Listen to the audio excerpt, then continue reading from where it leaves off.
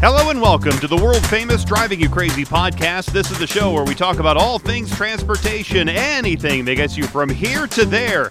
I am the traffic anchor and the transportation reporter for Denver 7 News in lovely Denver, Colorado, where it will not stop snowing. Jason Luber. I'm not bitter about the cold and the snow, am I? I am sick of the snow.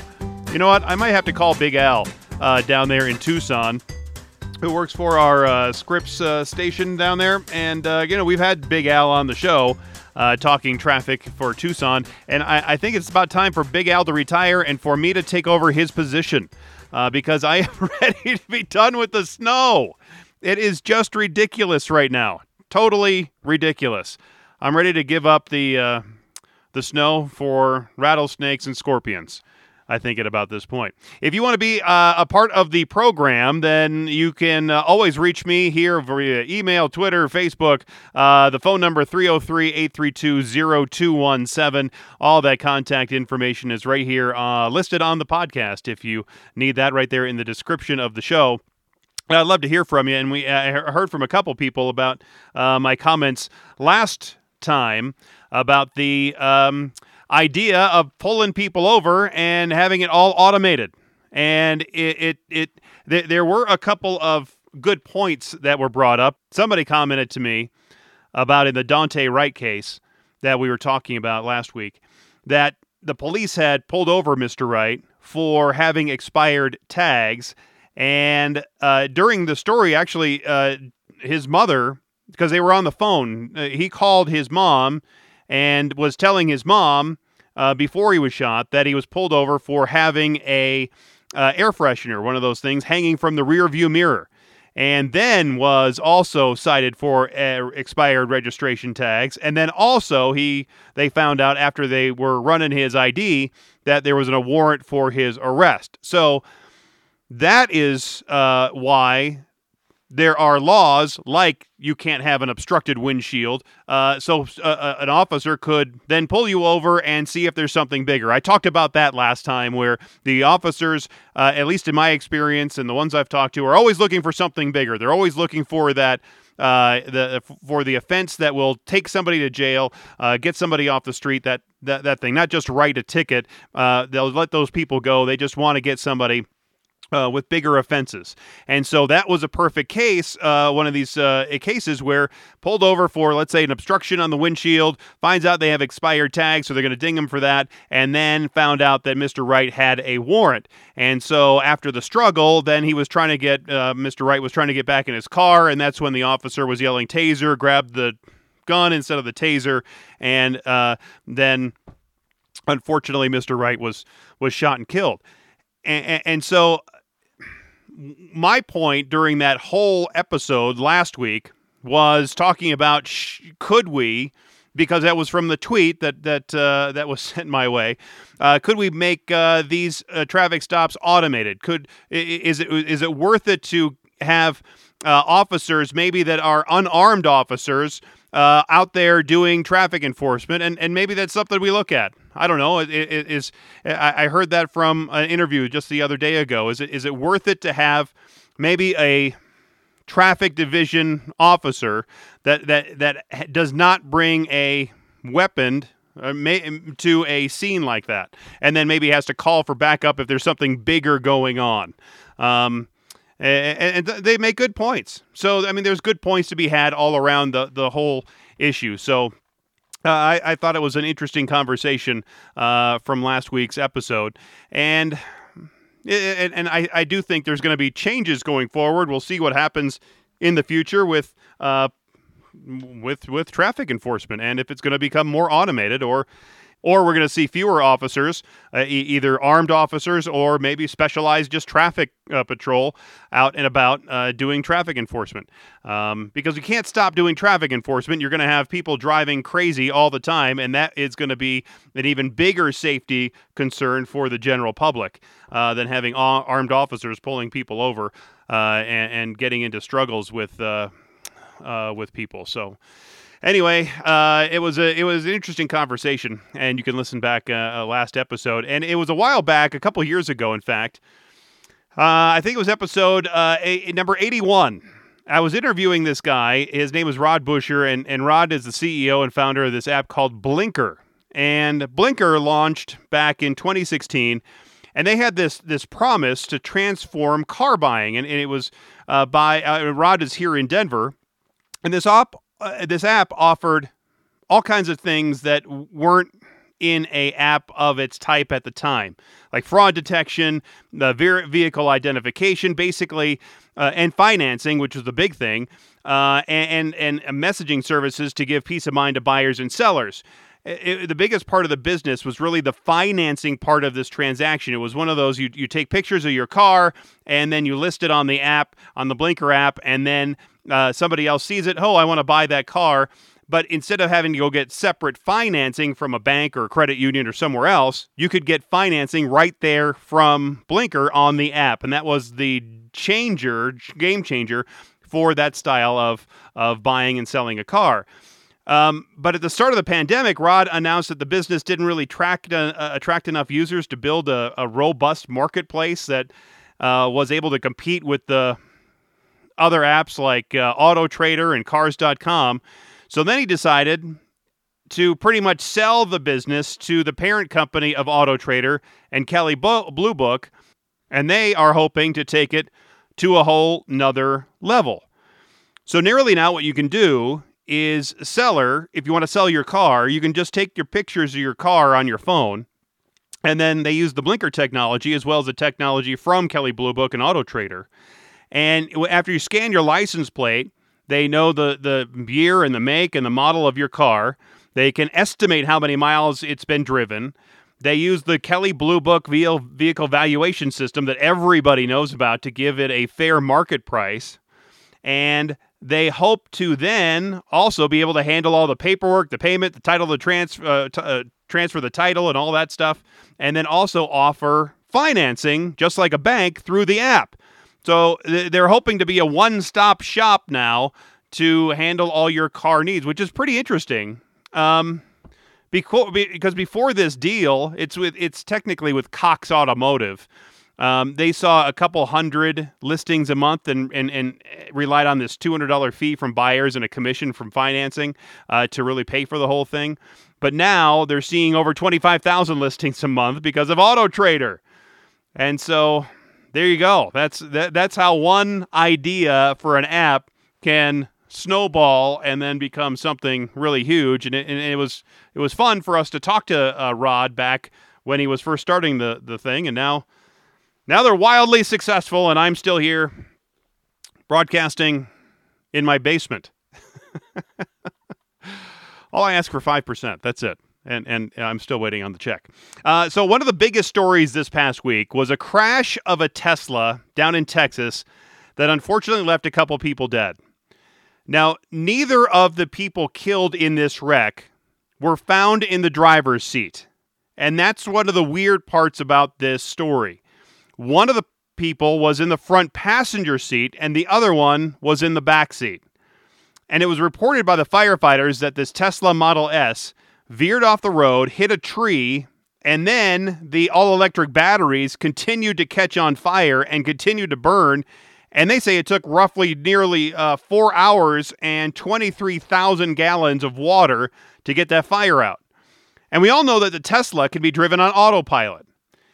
And it's not officially known if the feature was being used at the time of the crash, but the Tesla founder Elon Musk wrote on Twitter that data logs recovered so far show that autopilot was not enabled on that car, and the owner did not purchase that autopilot feature because it's a separate feature that has to be purchased a bunch. We've talked about this too. There's going to be cars that are going to be all equipped with everything, especially the higher end cars. And you will have to pay a subscription fee to activate some of these features that are in the car. Autopilot, you're gonna have to pay for maybe to have the windows go up and down automatically, or otherwise they're gonna have to get the whole crank windows again. I mean, everything in your car, from the radios, XM radio. Oh, speaking of XM radio, I have a story about XM radio. It just reminded me. But all those features can be activated or deactivated depending on if you buy those features. And that's going to be a thing for cars in the future. So, moreover, Elon Musk continued saying standard autopilot would require lane lines to turn on, which that street they were driving on did not have. But maybe that was the problem. Maybe there was the autopilot activated. The car got onto a street that didn't have the lane lines, and that's what made it confused and drive into a tree. Because autopilot has been the source of other high-profile Tesla crashes. And we've all seen videos of people using that feature and sleeping while driving or just not paying attention while driving, because the feature is supposed to be used with you as a driver in the driver's seat, looking at the road, just making sure that the car is doing what the car is supposed to do. It's supposed to give you a little bit of a break, but just like your your speed control, right? That I used on my trip to Goodland, Kansas, and back. Used it, and it's great. I love that feature. And I'm sure I would have liked to have the feature where I could have had the autopilot going as I was sitting in the front seat of my car driving to Kansas, and back. But I still don't quite trust it. And nor do most people around the country. Now, the National Highway Traffic Safety Administration is investigating this crash as it does for all these high-profile crashes and other ones that are involving Teslas. Back in March, they sent a team to Detroit looking into a crash that critically injured a couple of people when their Tesla drove under a tractor trailer.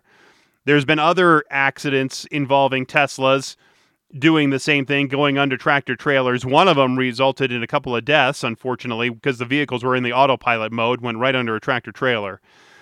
And Tesla has said that the autopilot feature and the full self-driving technology are programs that are supposed to assist drivers, but they should be ready to take control at any time. But federal transportation officials say Tesla has done a poor job of monitoring drivers to ensure that they are actually engaged before allowing the autopilot feature to be activated and be used on roads that maybe are unsuitable for the autopilot feature. Now, still what is in question here is what are one of the two people that were in the car that were killed in that crash, the person that was maybe in the passenger seat, was that the driver who maybe activated the system and then got into the passenger seat? Or was there a different driver? Was there three people in the car and then the driver got out before the fire happened and still is out there somewhere?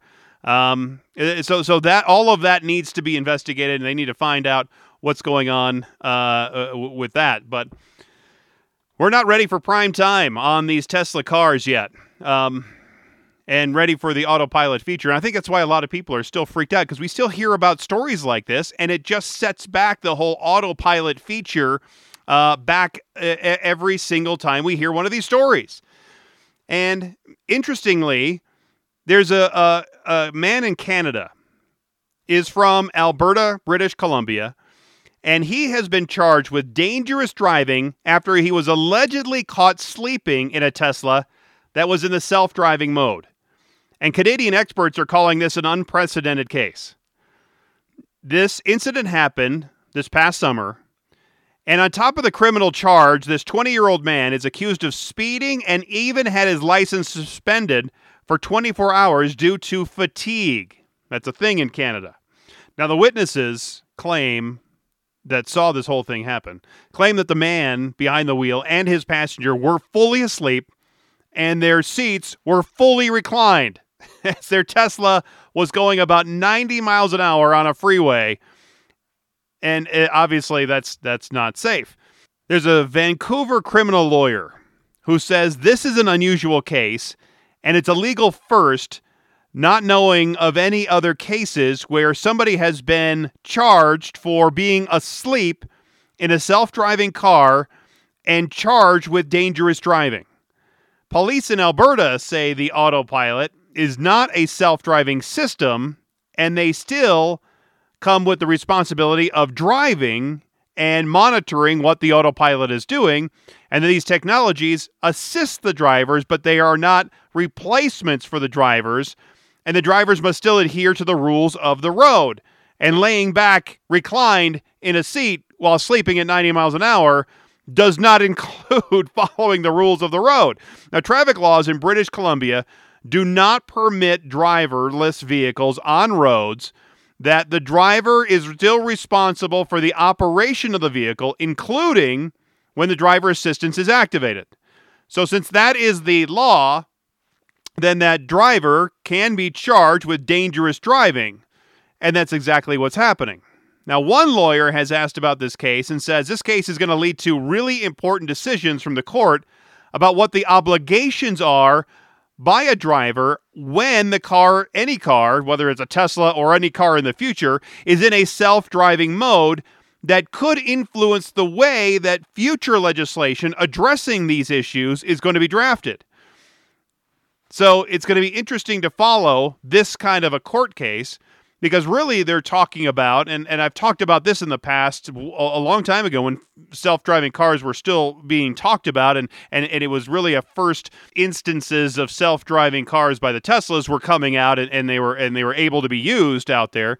That are we going to see a self-driving car, or the company that makes the technology, or the car that is being sold, or a whole bunch of different companies actually being on the hook for a crash, a death, a serious injuries?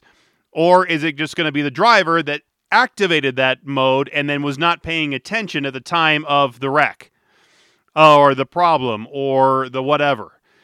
So who's going to be on the hook here? How are insurance companies going to deal with it? Are the insurance companies going to only insure drivers when they're in non-autopilot mode, when they're driving it themselves, and then the auto insurance companies say, we are not going to insure your car if you have the self-driving mode enabled because we don't know who to insure. So all these issues are going to have to be worked out, and it's pretty interesting to think about. It's pretty interesting to talk about. And, since this is the world-famous Driving You Crazy podcast, with many worldwide listeners, including some in Central America and down in Mexico, also in Peru and Brazil, I wanted to share this press release I received about how the country of Guatemala, the most populated country of Central America, has increased the security of vehicle license plates. The government there uses a company from Germany, and they're going to be producing just over 2.5 million plates by the end of 2022.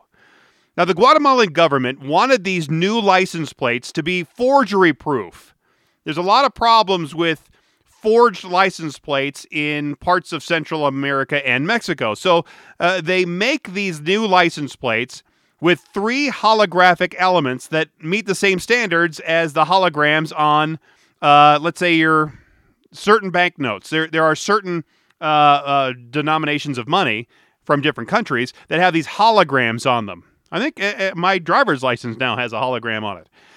Additionally, the back of the registration plate carries a barcode and an identification number, which enables a track and trace function. This means that the plates can be traced throughout the entire production process through their issuing to the vehicle owner, so it prevents manipulation all the way through that process.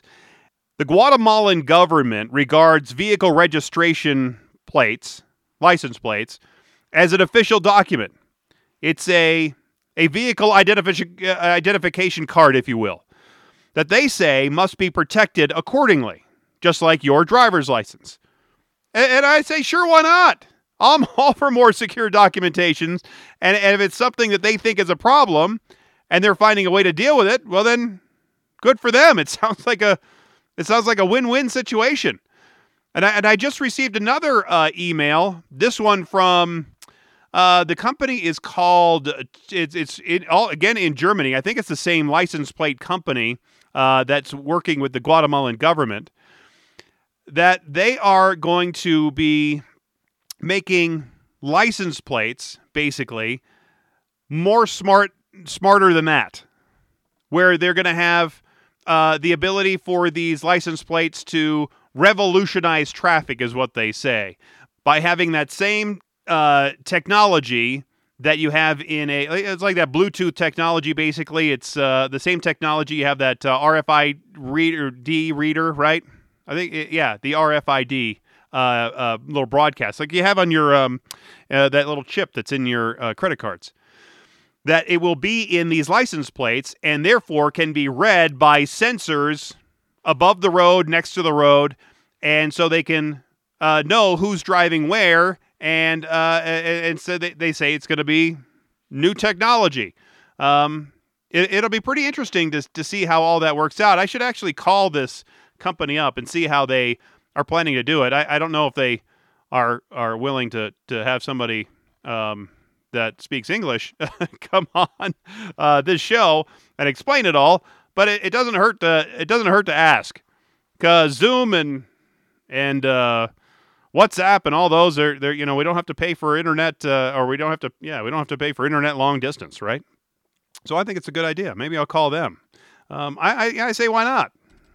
Why not, right? Oh, and there was one other thing I wanted to mention. So, XM radio and Sirius radio, they came together, right? It originally started with XM radio. This is when I was at 850 KOA radio a long time ago. This is like 20 years ago when XM radio first started. It was really a big deal. They were going to put the satellite in space, and you're going to have internet radio, basically broadcast to your car, or your phone, or wherever, to your little handheld radio. And this was before the cell phone had that ability to do all this stuff.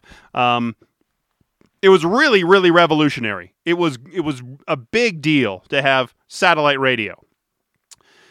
And of course, me being a radio guy, I wanted to be in on the ground floor. So I was one of the first ones to buy one of these MiFi radios. So this XM radio was a little handheld radio. A little bigger than it was bigger and thicker than a cell phone is now. And you would have to hook up you put the antenna on your car or outside your house, whatever, and you'd stick it up there on the roof. It had a magnet, and then you run the cables, the little cords, into your car, and you could plug it in through the cigarette lighter or the whatever the adapter is now, and you could power the thing, and then you get these channels, these satellite radio channels, and it was awesome. I mean, it was really amazing. It was revolutionary. It was great. And so I was paying a monthly fee for the satellite radio. And they came out a couple years later, a year later. It was a couple years later, and they had an offer: lifetime subscription to XM satellite radio. This is way before Sirius radio and before they combined, right? So this is XM radio, and I think maybe $300, something like that, for lifetime subscription. I'm thinking I plan on having this thing for a long time. So sign me up. So boom, I paid it. And I had the lifetime subscription. Well, after a little while, the XM people decided to change their policy.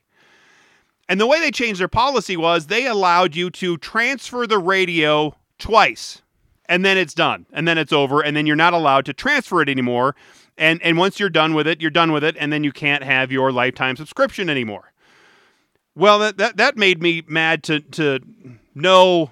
I mean, I was just so angry about that whole idea that I couldn't keep my lifetime subscription. So I transferred it to one car, transferred it to another when I bought another car, and I thought I was going to have that car for a while. We didn't.